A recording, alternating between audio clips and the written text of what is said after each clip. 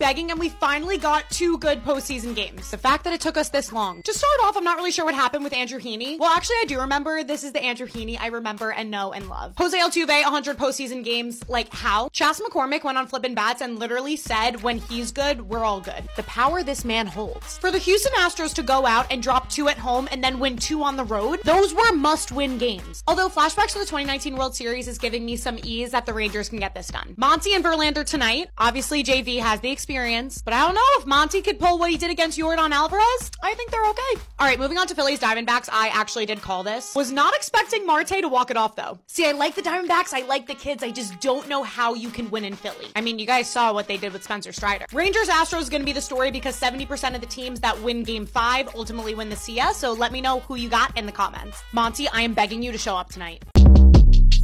Short Cast Club